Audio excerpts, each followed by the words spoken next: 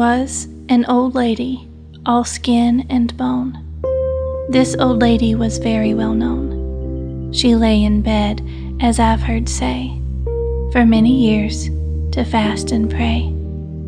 When she had lain a 12-month space, the flesh was gone from hands and face. When that another 12-month was gone, she was nothing at all but a skeleton. That was from the autobiography of a child who witnessed a fasting lady named Anne Moore.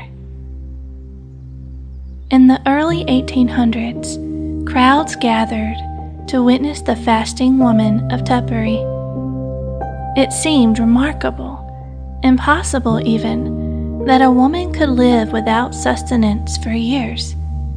Certainly, such a thing couldn't be possible. Or could it?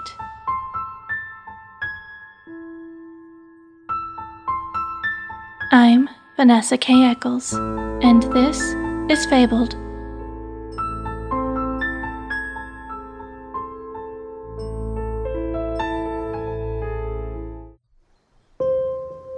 Anne Moore was born October 31st, 1761, in Derbyshire. She went on to work in domestic service. She married James Moore in 1788, but the marriage was short-lived. It's believed that they had a shotgun wedding. It's hard to know exactly, but the marriage dissolved possibly because Moore believed the child wasn't his. So Anne went back to work and eventually became the housekeeper for a widowed farmer near Tutbury. She and the farmer had at least 2 children together, a boy and a girl. She may have even had more. It's unclear. In 1800, she was converted by a group of Calvinists and she left the farm. She moved and began working as a cotton beater. It was during this time that Anne began fasting, and people began to notice. In 1806, she said that she'd lost all desire for food. The locals and the medical community began to become curious. By March of 1807, her stomach began to give her trouble, and she became bedridden. In May of 1807, she tried to eat a biscuit, but ended up vomiting. The last food she had was in June of 1807, when she ate some black currants. Her diet then entirely consisted of tea without milk or sugar, and very little at that. Fascinated and possibly concerned, 2 surgeons, Robert Taylor and John Allen, watched the woman for 16 days to see if her fasting claims were true. Both men wrote articles in the London Medical and Physical Journal concurring that yes, in fact, Miss Moore was truly not eating. They did not witness her taking any food or water during the entire time they were there. Anne told people that she'd lost her appetite because of washing the sheets of a man with severe ulcers. She couldn't always feed herself or her children, so she asked God to remove her need of food, and He did. But she'd also claimed that she slowly lost the desire for food. The medical opinion at the time was that her anorexia was caused by a disease of the esophagus or stomach. One recorded commenter said, "Air appears to be the means by which life is still maintained." Some believed that she might have been mimicking the actions of others who'd claimed long fasts, like that of Martha Taylor. Martha was a sickly child, and in her teen years she became bedridden. Supposedly, she didn't take nourishment for over a year. Her suffering began when she was hit in the back by a neighbor. It's unclear why the neighbor would have hit her, but from that point on, Martha grew sicker and sicker. She bled from her mouth. She almost always had a fever and even wept tears of blood, which author H.A. mentions in his book, As she worsened, she had a desire to pull her hair out and would eventually be unable to speak. H.A. believed that all of this was because of the devil. Despite all the horrible suffering she appeared to be going through, the author claimed that she still looked lovely and kept a kind countenance. But because she did not look sick, people were skeptical. H.A. said that though her upper body looked normal, she'd wasted away from the ribs down.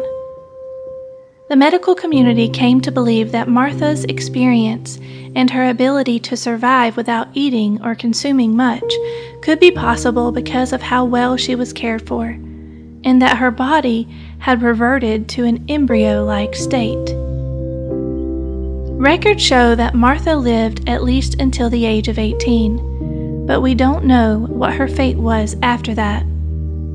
But Martha's story, her fame, spread far and wide. There were other fasting girls as well. Anne's physical condition was documented. She appeared extremely emaciated and perspired a lot. She also claimed not to pass urine or other matter. Visitors said that she was in good spirits and had a pious nature. Visitors sometimes left money for her, but her daughter apparently spent the money on frivolous things and took care of herself. Lee Richmond, the rector of Turvey, organized a second watch of Anne with a committee of doctors and clergy. Anne wasn't too happy about having another watch and really didn't like the idea of being put on a weighing machine. The watch began on April 21st, but by April 30th, Anne's health had declined so much that everyone believed she'd die, and the watch ended. There was evidence of excretion on her bedclothes, and people began to wonder if Anne was wholly honest. On May 4th, Anne came forward with a confession. She'd been a fraud. Further investigation revealed that Anne's daughter visited daily and somehow had smuggled food to her.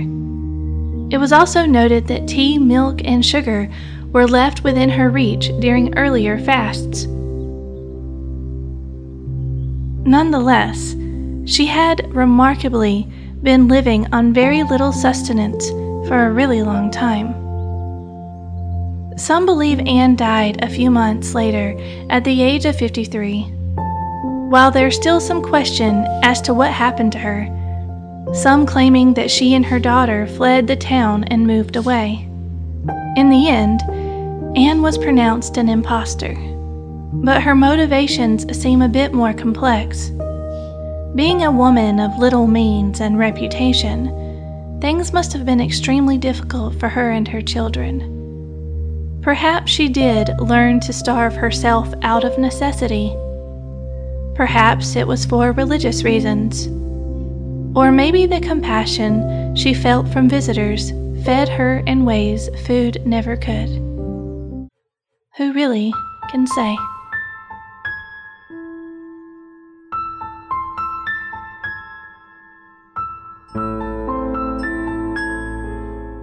Fabled is produced by me, Vanessa K. Eccles, with music by Kevin MacLeod.